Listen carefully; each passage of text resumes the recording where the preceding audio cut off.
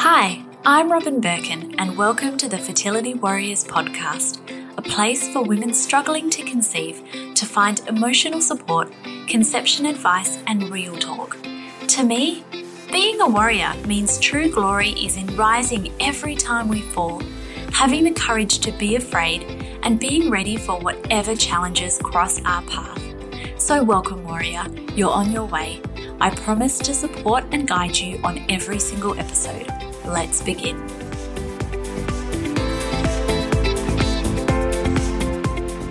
Hi, warriors, and welcome to yet another episode of the Fertility Warriors podcast. I'm so happy that you're here.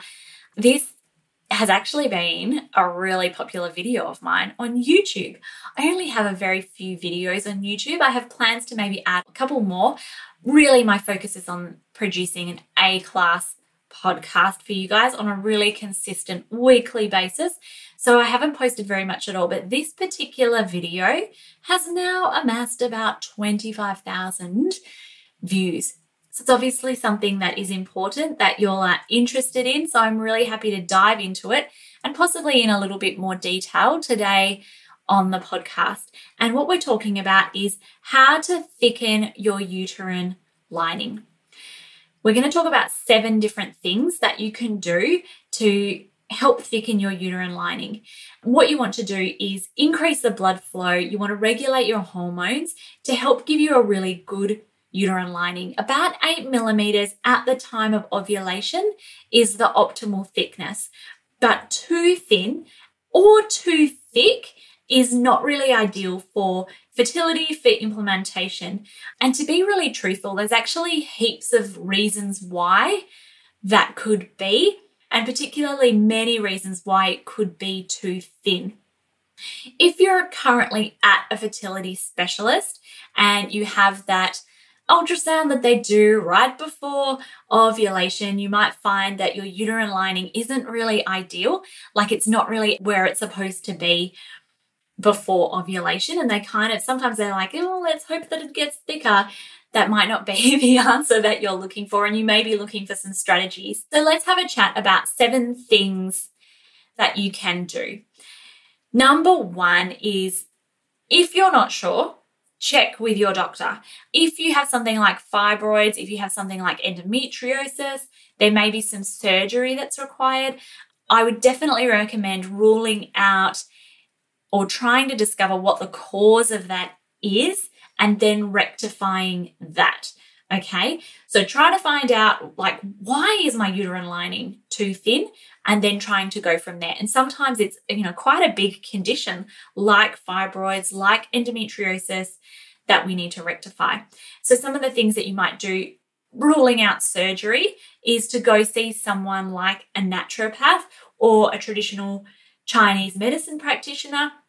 If you're a fertility specialist or Western medicine person doesn't have a solution for you or an answer for you, maybe go and see somebody else and see if there are different tests, modalities, and things like that that might help you. So that's number 1. But now let's talk about 6 natural things that you can do that will help increase the blood flow to your uterus, help get things moving there. And, it's all about, if we've got this nice juicy blood flowing through that area, it's like watering a garden. Let's think about it like watering a garden. If we can water that garden, make sure it's nice and healthy and nourished, then that's going to provide a nice, healthy, cushiony, nourishy space for your little MB baby, okay? So number 2 on this is looking at literally getting the blood flow moving in your body. So what does that? Exercise. I'm a big fan, though, of not doing super stressful exercise, because some exercise can produce cortisol. It's a different type of cortisol to that sort of anxiety-producing cortisol, or at least I think it is. But on the same token, I still think it can be cortisol-producing and therefore not necessarily productive for what we want. So some really good ways to increase the blood flow is walking and fertility yoga or fertility Pilates.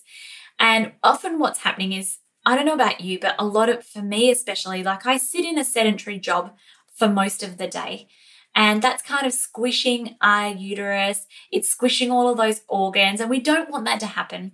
We want to increase the blood flow. So going walking, doing yoga, even if you're sitting at your desk and you want to just get up regularly, or on your lunch break, you want to have a quick lunch break and then just go for a casual walk after to just make sure that it's not sedentary, squashed and things like that. That's how we can increase the blood flow, is literally get the blood flow moving in our body. So number 3 is to really start cutting down on inflammatory foods. So especially caffeine, sugar, and processed food. So there's often a lot of hidden sugars in things like fruit juices and things like biscuits, anything that is processed, anything that's going to be like a microwave food. You really want to just go back to whole foods. Like think of what your grandmother ate, and they can be really anti-inflammatory.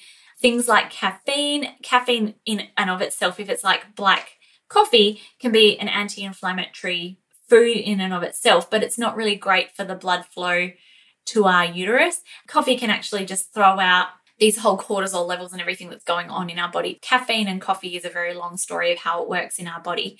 But if you can cut out caffeine, if you can cut out sugar, if you can cut out processed foods, or at the very least, really reduce them, then that's going to make a big difference to the blood flow to your uterus. So if you're looking at me and you're now thinking, okay, yeah, thanks, Robin. Now I need to give up coffee, what am I going to drink? Something that you can consider is something called red raspberry leaf tea. So a lot of the time we associate red raspberry leaf tea with women who are heavily pregnant, and often women in their 3rd trimester will chug this stuff in order to stimulate uterine contractions, in order to increase their uterine tone to prepare for birth. But you can drink a certain amount of red raspberry leaf tea. They usually always have the instructions on how much to drink on the pack, but it increases your uterine tone. So it can kind of do like some minor kind of contractions, but that's kind of stimulating the movement, stimulating things happening in there and increasing the blood flow. So not having that stagnant energy in there. Red raspberry leaf tea, if you are giving up caffeine, that could be something that you want to try. The next one that we have on the list, and this is the number 1 thing that I recommend it for, is acupuncture. Anyone who has a thin uterine lining, the number 1 recommendation that I would have is to hop to a traditional Chinese medicine practitioner and start a process of acupuncture. So I actually wrote a post at one point where I looked at some of the studies of acupuncture. And basically, there were some studies that showed that it didn't really make a difference. But that study was a little bit flawed because it showed only like 2 sessions of acupuncture. It's not going to be that kind of simple. You're going to need to have like a course of treatment. So prepare yourself for that. But I myself, my uterine lining used to be on the thin side, and I did acupuncture for 4 months. And I swear to you, I walked in one day with the sorest back, like I could barely walk. I walked out of there with a perfect back. So there is something to be said about acupuncture. But I started my acupuncture with uterine lining that was on the thin side. And ever since I finished that 4-month course of acupuncture, my uterine lining was pretty much spot on optimal all of the time. And it was just one less thing that I needed to worry about on my fertility journey. So I absolutely cannot endorse more a course of acupuncture for your uterine lining. And I think it goes without saying that, as with anything, it's the same with podcasts. There's good podcasts out there. There's not so good podcasts out there. There are amazing fertility specialists out there. There are not so amazing fertility specialists out there. Same with traditional Chinese medicine practitioners and acupuncturists. So some people will go to see an acupuncturist and it'll be like this beautiful experience. I'm going to be honest, it kind of wasn't like that for me. But if we have a look at acupuncture, if you're not happy with your acupuncturist, go and see a different one, because not all of them are like that. So you may not choose the right acupuncture clinic for you right off the bat. You may have to try 1 or 2 places, but if I had just one recommendation from this list of things that you could try, it would be to go and take a course of acupuncture to help improve your uterine lining. It's not one of these things where you can just do one session and it's like once and done. You do have to take a course of acupuncture sessions for a few months, but this can really help get your uterine lining in exactly the right place. So number 6, and this is probably quite helpful for those of you who don't want to do acupuncture anymore, or for those of you who have done a course of 3 or 4 months of acupuncture and feel like you've done that, is you can actually do something called acupressure. And acupressure works along some of the same lines as acupuncture, in that sometimes acupressure massage will target some of the meridian points, the same meridian points that acupuncture will target. And basically what you're doing is creating quite a deep force when you're creating this massage to essentially create the same effect as acupuncture. So acupuncture uses the tiny needles. This uses some big force. So it's quite brutal is the wrong word. It's quite there's a skill to it, and you have to push quite deep. But what you would do is self-massage. So sometimes they call it Mayan abdominal massage. Sometimes they call it, acupressure or self-massage for fertility. You can look on YouTube. There's plenty of different places, and I'm working at the moment on getting a tutorial into our program as well. The long story short is there's heaps of places that you can learn to do it. And basically what you would do is at certain times of the month, so this isn't something that you could do for the whole time of your cycle, is you would do this acupressure massage maybe before you went to bed or something like that. It's going to stimulate a lot more blood flow to that area, which is going to help make it nice and juicy. So number 7 is my last one. And I guess this comes back to pretty much everything that I talk about within the Fertility Warriors. And that is about employing some healthy coping mechanisms to manage the stress that you're under. And I'll tell you why this happens. When we are in constant fight or flight mode, and we can reach that because, it's an inherently stressful experience, but we can end up with dominant neural pathways in our brain that trigger our amygdala to essentially set off the fire alarm in our body, the fight or flight response, and we can end up triggering that really easily. It's almost like our brain, when we have these strong neural pathways, our brain is trained to just trigger that the second that things get really hard. So we end up triggering fight or flight mode all the time. And part of fight or flight mode, we always talk about running away from the tiger, and how in the olden days, the prehistoric times, we'd be chased by a saber-toothed tiger that would trigger our fight or flight response.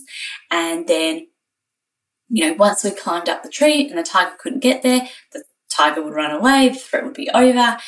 We go back to our parasympathetic nervous system. You can't really have both of these activated at the same time. So we'd go back to our parasympathetic nervous system. There was a definite end to the stressful experience that we were under.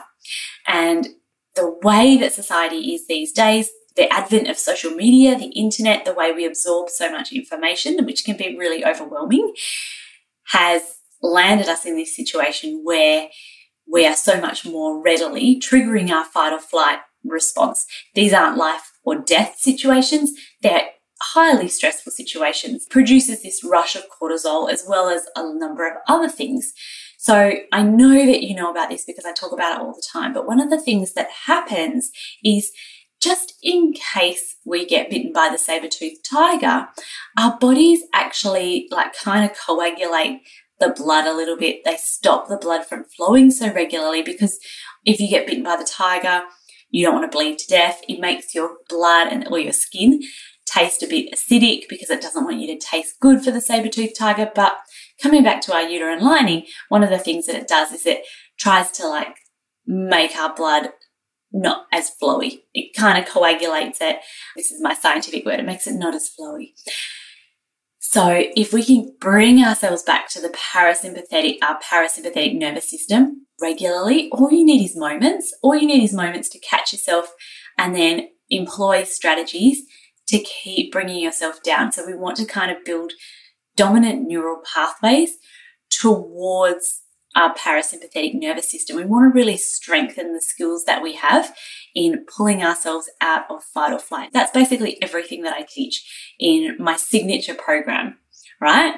So many of you will know that as the Fertility Warrior Intensive. We'll be changing the name very shortly, but that is everything that I teach, is the actual how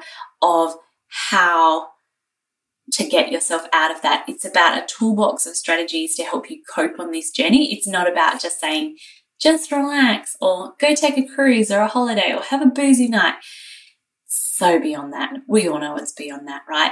And it's about understanding the neuroscience behind what's going on. It's about understanding how we sometimes develop stories around ourselves, stories like, I'm not worthy of becoming a mum, and things like that, and how we can really address that and really start to employ a different perspective on our journey that can help us cope, but also practical strategies of what to do in panic attacks. How, can we strengthen the neural pathways that will lead us more frequently towards activating our parasympathetic nervous system. And when we come back to uterine lining, we want our blood to be flowing really nicely. We don't want our blood to be coagulating, and when we can get stuck sometimes, it's like we're stuck as a society in this fight or flight mode. It's really important for us to get out of that fight or flight mode. So if I had, the number 7 thing that you can do is not now stress about the stress that you're under and stress that the stress is causing your uterine lining to fail, but rather to feel empowered and to start taking some small actions towards how you can bring yourself back to your parasympathetic nervous system. And even if it feels like it's not working, things like meditation and yoga have been shown time and time and time again to not only bring us back into our parasympathetic nervous system, but also to reduce inflammation in our bodies. And when it comes to infertility, inflammation is everything, really. More and more people are discovering that inflammation is one of the key components of infertility. So those are my 7 tips to help you increase your uterine lining. So let's recap those. Number 1 is rule out certain conditions with your doctor that could be impeding your uterine lining. And you can also, if you don't find any joy there, you can also talk to your naturopath, your traditional Chinese medicine practitioner. Number 2 is get some exercise, get some movement there. Lots of walking, yoga, Pilates. If you're sitting at a sedentary desk, get up regularly. Don't sit there and all day stuck at your desk, squishing your uterus and things like that. Get up, walk around. Number 3 is drop the inflammatory foods and move towards a whole food diet in every circumstance that you can. Mix the caffeine and dramatically, please, cut out sugar in your diet, especially the hidden sugars, the sugars that are in things like orange juice and stuff like that. So the next one is consider red raspberry leaf tea. Have a look on the pack at when it's safe to take it and how many cups you should take for what your specific time of the month is. But red raspberry leaf tea can help tone your uterus, and so it can be helpful in that regard. Acupuncture, can't recommend it enough. Acupuncture, acupuncture, acupuncture. If I have one tip for this podcast, it is for uterine lining, it's acupuncture. Followed by self-fertility massage, sometimes known as Mayan abdominal massage or acupressure massage, but at the right times of the month, doing that can also dramatically increase the blood flow to that area, which can help thicken your uterine lining. And the very last one is to employ some healthy coping mechanisms to help bring you out of your sympathetic nervous system and into your parasympathetic nervous system. I hope that's been really helpful for you today. We are up to nearly 30,000 views on YouTube, as I said, so it's obviously something that a lot of people are interested on and wanting to know more about. So if you ever have any topic requests, then do reach out to me. Instagram's probably the best way to reach out to me. Just come and find me in the DMs. You can find me at Robin Birkin and let me know. Sometimes I'll do call outs for questions as well, but I really love hearing from you. I really love hearing what's been helpful, and I love, love, love when I receive your ratings and your reviews on iTunes. So please keep them coming. They seriously make my day. Thank you so much for listening, and I'll catch you at the next episode.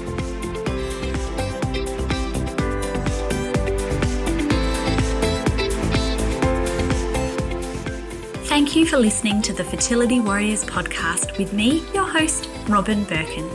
If you would like more tools, resources, and courses to help you survive your journey, please head to robinbirkin.com. And if you like this podcast, please share it with others. I look forward to catching you at the next episode.